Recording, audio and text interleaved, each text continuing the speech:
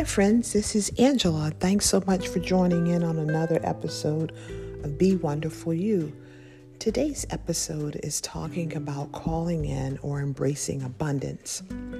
I posted on Facebook and on IG about this same topic, and it's one of my favorite things to talk about. Abundance, my friend, is our birthright. It's not something we have to work hard to do. It's really just an energetic stepping into it, telling the universe that you welcome abundance, having joy, having enthusiasm, having a sense of generosity. All of these things prep the ground for us to live and be in abundance. In addition to those areas, it's really important that we watch what our thoughts are.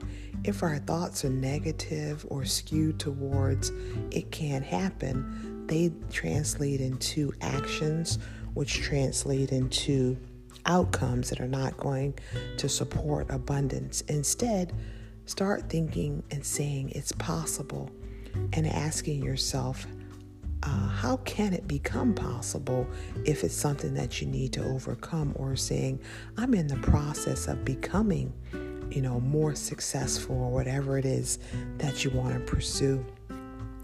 My friend, abundance is all around. And it's really something that we just have to set our mind and our intentions towards. I love a quote from Abraham Hicks that talks about, if you want to grow abundance, don't focus on the things that are going bad. Instead, focus on what it is you want to achieve that's good, and really put your time and energy into that and watch it grow. Well, I'm going to keep this short because I just want the concept that abundance is your birthright. It's easy to do. Keep joy, enthusiasm, a sense of it's possible as your friends, and guard against people who don't allow abundance.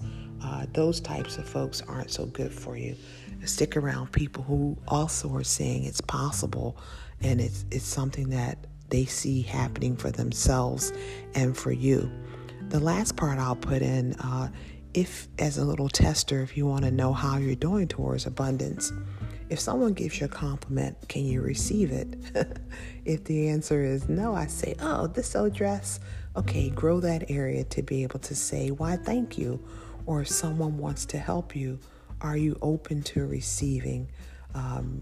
I grew up in church where we learned it's more blessed to give than to receive. That's not 100% accurate. It's really good in abundance to have both and to be able to give and to receive. So I hope that these tips help you out. It's your time, my friend. Abundance is your birthright. Step into your greatness.